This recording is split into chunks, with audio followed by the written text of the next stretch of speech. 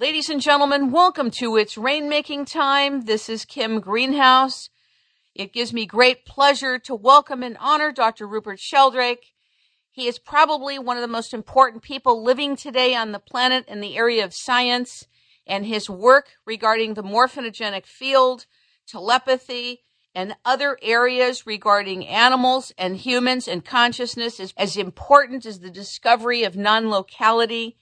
He is the author of over 10 books and 80 scientific papers. He's a former research fellow of the Royal Society, where he studied natural sciences at Cambridge University. He was also a scholar at Clare College. He's won many prizes, the University Botany Prize. He studied philosophy and history of science at Harvard University, where he was a Frank Knox Fellow. He's been the director of studies in biochemistry and cell biology at Clare College, Cambridge. His accolades go on and on and on. One of the books that we're going to be talking about today is Dogs That Know When Their Owners Are Coming Home and Other Explained Powers of Animals, which has been fully updated and revised. It is my great pleasure and honor to welcome from London Dr. Rupert Sheldrake to It's Rainmaking Time. Good afternoon. Good afternoon, Kim. First thing I want to do for people that are not familiar with your work and your background in biology is to lay out as concisely as you're able, even though it's taken many books to lay this out. What is the morphogenetic field? Morphogenetic fields. They're fields that shape developing organisms. And they're one category of a wider kind of field called morphic fields. The word morphic comes from the Greek word morphe, which means form. They're formative fields. They're the fields that shape molecules, crystals, cells, tissues, organisms, and societies of organisms like flocks of birds. They're also the fields that underlie and shape our mental processes and our perception. So that these are the organizing fields of nature over and above the electromagnetic and gravitational and quantum fields we're already familiar with. And the key feature of these fields is that they have a kind of memory within them. So each species draws upon a collective memory, and each individual both draws on it and contributes to it. So it's really a theory of collective memory in nature. It is as if it is alive, it's pulsating, and it's invisible to us, but the way you describe it and articulate it is though it's a living thing. Well, that's right. I mean, basically, this is part of a paradigm shift, a change in the way we see reality from the model of the world as a machine, which is the current orthodoxy in science. It's called the mechanistic theory of life. It says animals and plants, and even we, are simply machines, lumbering robots, as Richard Dawkins put it. It means a shift from that machine theory of nature to the organism theory of nature, where we see everything in nature as a kind of organism, well, at least everything that's self-organizing nature, including galaxies, solar systems, people, plants, animals, crystals, even molecules are a kind of organism where the whole is more than the sum of the parts. Now, you were a plant physiologist at the International Crops Research Institute for the Semi-Arid Tropics in India. How has your work with plants directly influenced this new paradigm that you're articulating? Well, I started out for years at Cambridge and then in India working on how plants grow. And, I mean, it's still one of my great interests. And that was really what led me into the idea of morphogenetic fields, form-shaping fields in developing plants. We understand a lot about plant hormones. There are various hormones, for example, auxin.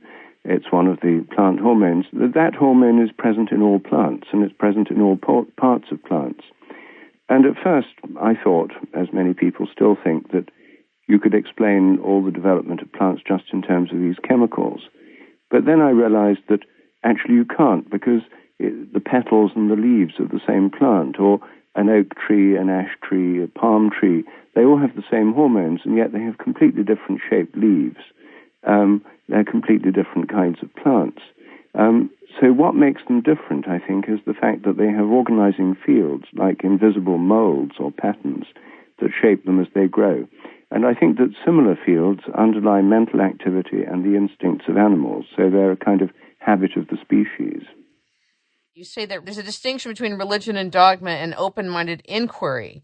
And you state in the book, Dogs That Know When Their Owners Are Coming Home, one of the reasons that animals were not really looked at in terms of telepathy or emotionality or the connection between animals and other animals and humans is because that whole area has been taboo. Can you explain that? Because I didn't even know that. Oh, I see. Well, no, my point really is that science, as it's currently practiced, is frequently very dogmatic.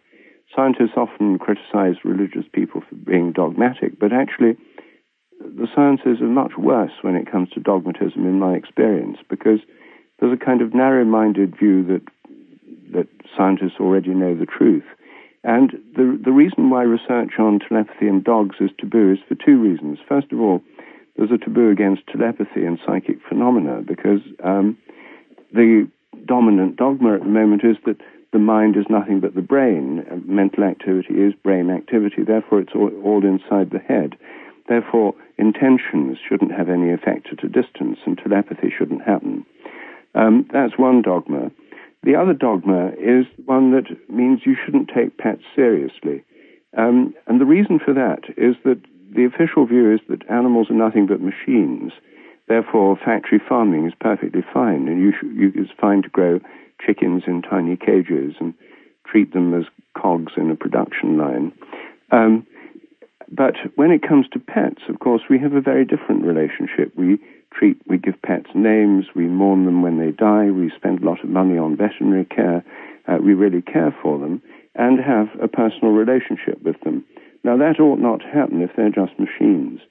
So the taboo operates by keeping pets in a completely separate compartment, because if people thought of all animals like that, then they'd become vegetarians or possibly even animal rights activists. So the taboo is designed to keep a sharp split between pets, which are part of the private realm, and the machine theory of life, which operates in the public realm and in agribusiness and factory farming and so forth. So basically what I'm saying is that these two taboos, the taboo against taking pets seriously and the taboo against telepathy and other psychic phenomena, have almost completely prevented research in this area until very recently. I think from a public standpoint, one of the misperceptions of relating to animals and keeping at bay that they're telepathic and that they feel, or kind of deflecting that, is to say that, well, they have small brains. They don't process like us. They don't feel like us. There's some cultures that will cook animals alive and shred them and brutally skin them and do terrible things to them. That's exactly that mechanistic view, the compartmentalized view of them is how they're held. People also assert they have small brains, so they can't possibly feel like we do. Do you agree or disagree that there's something there? I don't think that the brain size has a great deal to do with it. I mean, anyone who keeps a dog or a cat knows that they have feelings. They know they're not a machine. They know they have the same kinds of emotions as we do. You know, they're capable of love, affection, fear, hunger. I mean, a lot of our human nature is based on the same emotions as animals. And, brain size may enable us to do things like build computers that animals don't do. But it's not what underlies, emotions. They're much more basic. And the kinds of feelings animals have, and also their telepathic abilities, are in many cases in excess of humans. I don't think brain size has much to do with telepathy. The average dog is much more telepathic than its owner.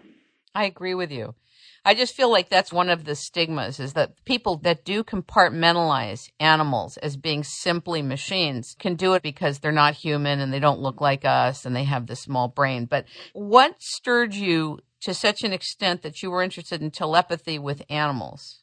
Well, I got interested in telepathy in the first place, not because I'm particularly psychic myself. I'm slightly psychic, but not particularly spectacularly so.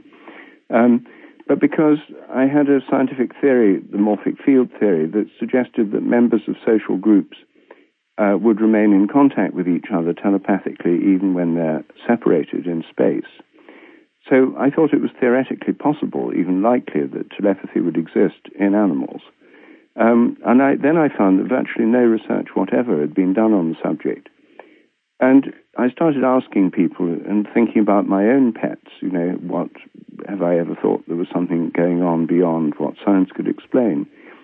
And I soon started hearing all sorts of stories about dogs that know when their owners are coming home, cats that know when their owners are coming home. For example, the first thing that really got me thinking was a neighbour in my hometown, near Nottinghamshire in England. Her son was a merchant seaman, and she told me one day that she always knew when her son was coming home. He didn't tell her himself because he didn't want to say when his ship would get in, because if he was delayed, she'd worry. So he never told his mother. But she always knew when he was coming because she told me the cat went and sat on the front doormat several hours before he got home. It seems to have been when he was sort of setting off from his ship in Southampton, the dock where he docked usually. And when the cat did that and was very attached to him, she knew he was on the way and she got his bedroom ready. She went out and bought some food so when he got home there'd be a meal for him. And she just took this completely for granted. And I started asking around, and I soon started hearing hundreds of stories. I now have a database with literally thousands of stories about dogs, cats, parrots, horses, and other animals that pick up their owner's intentions and seem to respond to them at a distance. And you also talk about the fact that there are some animals that even know when people are about to pass. Oh, yes. There was a famous case recently of a cat in a hospice that went round and visited people before they were about to pass, and the doctors one of the doctors even wrote a paper about it in the New England Journal of Medicine. But many animals seem to know that. They also seem to know when their owners have passed in a distant place. And for example, one of the stories on my database is from a family in England. The husband and wife had gone on holiday to Ireland. They'd left their dog with a neighbour. And one night around midnight, the dog started howling, and they couldn't stop it, and they didn't know what was wrong, and the dog seemed to be fine in health and stuff. And the next morning, they got a phone call to say that this man had had a heart attack and had died around midnight, just when the dog started howling. So that kind of ability to pick up on an owner's death or distress at a distance seems to be very widespread. Lots of dogs and cats have done this. This is obviously not something you can do experiments on. You can't ask people to die at random times so their dog can be observed. So we have to rely on spontaneous cases here. But anyway, this is one of the things that animals are very sensitive to people's moods, emotions, and needs. And many people have found that when they're at home, if they're feeling ill or depressed or in pain, their animal will come to them and comfort them. We had a cat that did that my wife called Remedy. That was the cat's name because she was a remedy. Whenever my wife was depressed or ill or in pain, the cat would come and sit on her lap and purr and make her feel better. So animals are very sensitive to our moods and our needs, and they can even do this at a distance and pick up our intentions. And that's when we really notice the telepathy. Could you now give us a frame of reference for what telepathy is vis-a-vis your definition? Well, the word telepathy literally means distant feeling. Tele, as in telephone and television, means distant in Greek. And pathy, as in sympathy and empathy, means feeling. So telepathy means distant feeling. It's mainly about feeling, not thought transference. And it's mainly to do with emotions and needs. And it occurs between bonded members of social groups. It could be between a mother and a baby. A lot of mothers are telepathic with their babies. It could be between a husband and wife, lovers. It could be between a dog and its owner, or a cat and its owner. And it can be between animals, one dog and another dog. Usually it's to do with needs or desires or picking up intentions. So a lot of dogs and cats pick up their owner's intentions to go away, even before they start packing suitcases or talking about it. A lot of cats pick up their owner's intentions to take them to the vet. They disappear. And this is a big nuisance for a lot of cat owners and for vets, because people very often miss their appointments with vets because the cat's disappeared.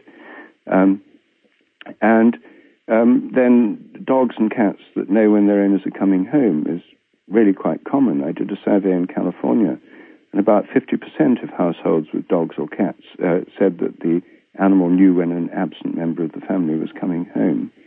And that, I think, is picking up the person's intention. It's not just routine, it's not just familiar car sounds, because we've done lots of experiments on that, which I describe in my book. It seems to be that the animal's picking up the person's intention from a distance. It's absolutely fascinating, and it's so confirming, because so many people think that a lot of communication is just the talking, when probably most of it is in the non-spoken realm, and that's what you're dealing with here, right? Absolutely. And, I mean, this is, after all, among many people who work with dogs, it's a completely mainstream view. In the scientific world, it may seem a rather unorthodox view, but Barbara Woodhouse, who was the doyenne of dog trainers here in Britain, she was a formidable lady who was Britain's top dog trainer for years. And in her book on how to train your dog, she simply takes telepathy for granted. She said, your dog is responding to pictures in your mind. It's not the words you say, but the picture you form in your mind that's important. So to train your dog, you've got to form a clear picture of what you want it to do, and that's what it's going to respond to most of all. And she took telepathy completely for granted on the basis of years of experience of her own and of people that used her methods. So, in many circles, this is just totally taken for granted. How have you been received in terms of your recent findings, the synthesis of what you found, in particular now dogs that know when their owners are coming home? How is it being received in the UK? How is it being received in other countries, to your knowledge right now? Well, this is a new and revised edition of my book. When the book first came out, it was a bestseller in Britain, Germany, the US, and a whole range of other countries. A lot of pet owners love the book because it tells them about things in some sense they already know, and then other things which make perfect sense to them. And so I think that for people who actually have experience of animals, pet owners, vets, police dog handlers, horse trainers, those kinds of people really like my book because it deals with so many things they've noticed and a lot they haven't. In the scientific world, then there's a different reaction because in public, most scientists feel they have to obey the taboo against telepathy and the taboo against taking pets seriously. So they wouldn't like to come out in public and say they like it, but an awful lot of scientists, after all, are normal people, and many of them have dogs waiting at the door for them when they get home from the laboratory. So in private, I've had many scientists tell me that they found the book really very helpful and interesting, and that they'd noticed these kinds of things themselves in their own animals. So in public, they wouldn't want to say that because they'd be afraid of, being thought weird or something. So you have to remember there's a big difference between scientists' public and their private opinions. I would imagine it's huge. By the way, this also goes on in climatology as well. There's a lot of climatologists around the world who don't agree with the official view of what's going on and are not going to come forward and say anything because they don't want to lose grants, they don't want to lose credibility, and they don't want to be chastised and marginalized in their field. Well, I'm afraid it's true of all of science, actually. Science at the moment is not motivated by a sense of free inquiry and stuff, but much more by fear. And the fear of losing grants, the fear of not getting promoted, the fear of one's papers not being approved by anonymous peer reviewers, and so on. So this is terribly inhibitory for real free inquiry in science. And actually, that's one of the themes of my new book, not yet out in the United States, but which is published here in Britain, called The Science Delusion. In Britain, it's called The Science Delusion, Freeing the Spirit of Inquiry. In the US, it's going to be called, in September when it comes out, Science Set Free, 10 Paths to New Discovery. And what I'm doing in that book is taking the standard dogmas of science, there's 10 basic dogmas, and what I do is turn them into questions and look at them scientifically using scientific evidence, reason, logic, and examine whether these fundamental dogmas of science hold up scientifically. And the answer is none of them do. That what I think this does is open up a whole lot of new questions. For example, in the area we've been talking about, dogs that know when their owners are coming home, if one drops the taboo and says, okay, look, the evidence is good, this really seems to happen, where do we go next? Then one question would be, well, if dogs know when their owners are coming home, is this just because they're domesticated, or do animals in the wild have telepathic powers with each other? Well, where I'd look for that is look at wolves. Wolves are the ancestors of dogs. Do wolf cubs in the den know when the adults are coming back with food for them? And one way to do this would be to put these small surveillance cameras that are now very small, these spy cameras, very tiny ones, in a wolf den and actually observe the wolf cubs. This is perfectly feasible technically now. It wouldn't have been a few years ago. And find out, do they know when the adults are coming back? I think they might, because so many animals do have this ability to anticipate arrivals. I think it probably happens in the wild. But these taboos have held back inquiry in many areas of science. And I feel that if we let go of the taboos, we really can open up science in a new way and make it much more fun and much more exciting. You've written over 80 papers. Now, how have you dealt with the peer review process as a scientist when a lot of times the people that are peer reviewing you are the people that are guarding the gate of the existing knowledge and the existing framework? Well, I have to say that even for scientists in regular orthodox science, peer review is a pretty tough and bruising process. So it's not as if everyone else has it easy. It's something that most scientists have to cope with.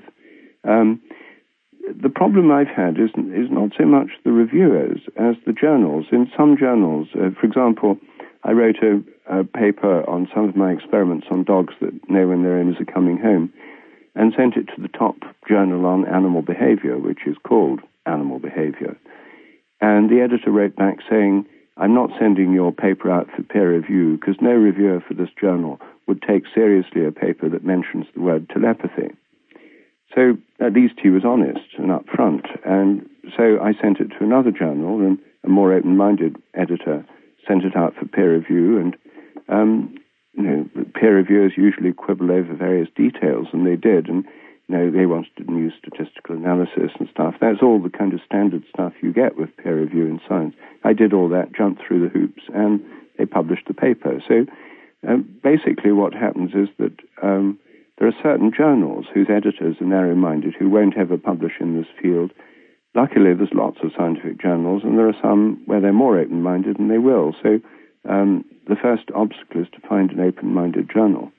But on the whole, I approve of the peer review process. It keeps up quality. It means people just can't put totally flaky data into the scientific literature. But it's a nuisance when you're trying to get papers published, and especially in unorthodox areas. But, I'm not challenging the system. And, I played the rule by the games, the game by the rules. And I think one has to. Anyway, I think the evidence is growing very strong that telepathy really does happen, and that many dogs and cats really are telepathic, as well as many parrots, horses, and other animals. On page 173, you talk about this flock of birds as a memory is like following a morphogenetic field. You write here, as sensory range is increased, a response to a greater number of neighbors increases cohesion and allows effective long-range transfer of directional information. Now, I know that's just one sentence out of the whole context that you're laying out, but you're using this as an example to talk about the flock of birds when they're flying together and how they're able to change direction altogether. Do you want to say a little something about that? I thought that was interesting. Well, flocks of birds, like especially starlings, can be very large, and they can all change direction at almost the same time.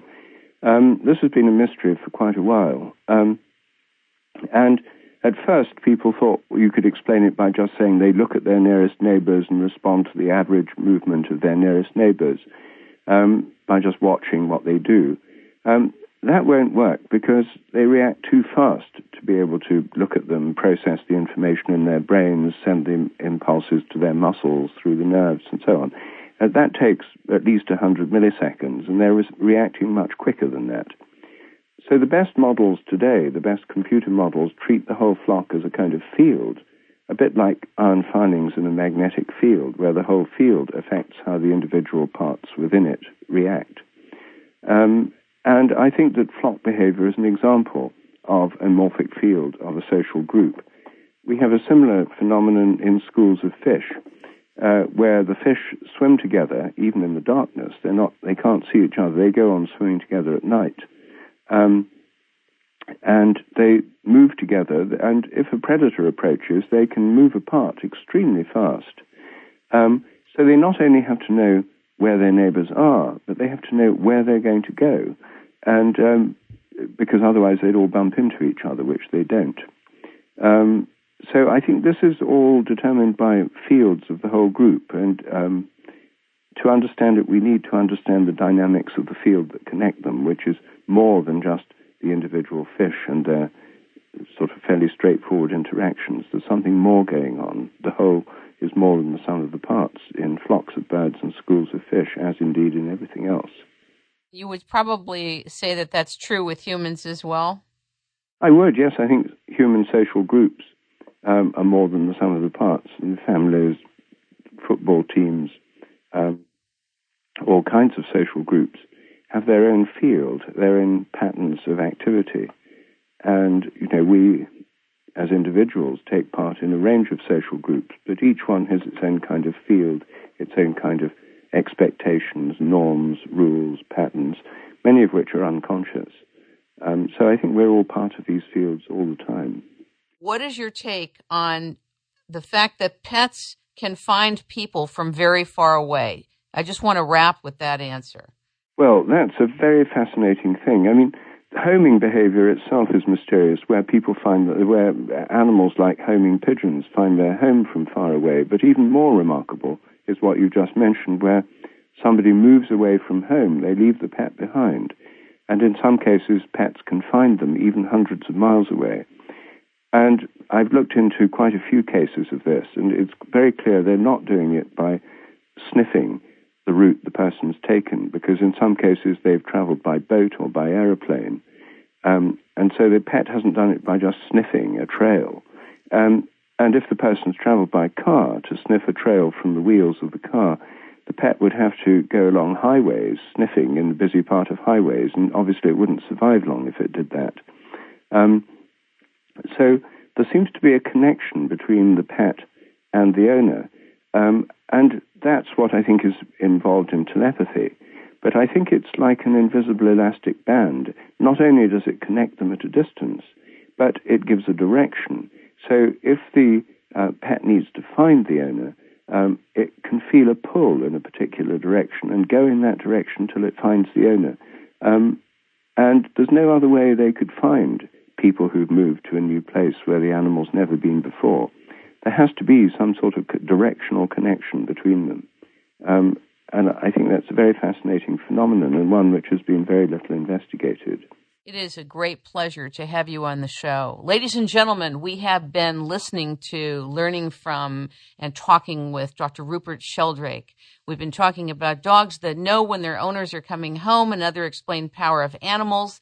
And you can learn more about Dr. Rupert Sheldrake's work by going to sheldrake.org, sheldrake.org. And thank you so much for giving us your time today. I look forward to having you back to discuss your new book when it's out in the United States on the science delusion. Thank you so much, Dr. Sheldrake. A pleasure, Kim.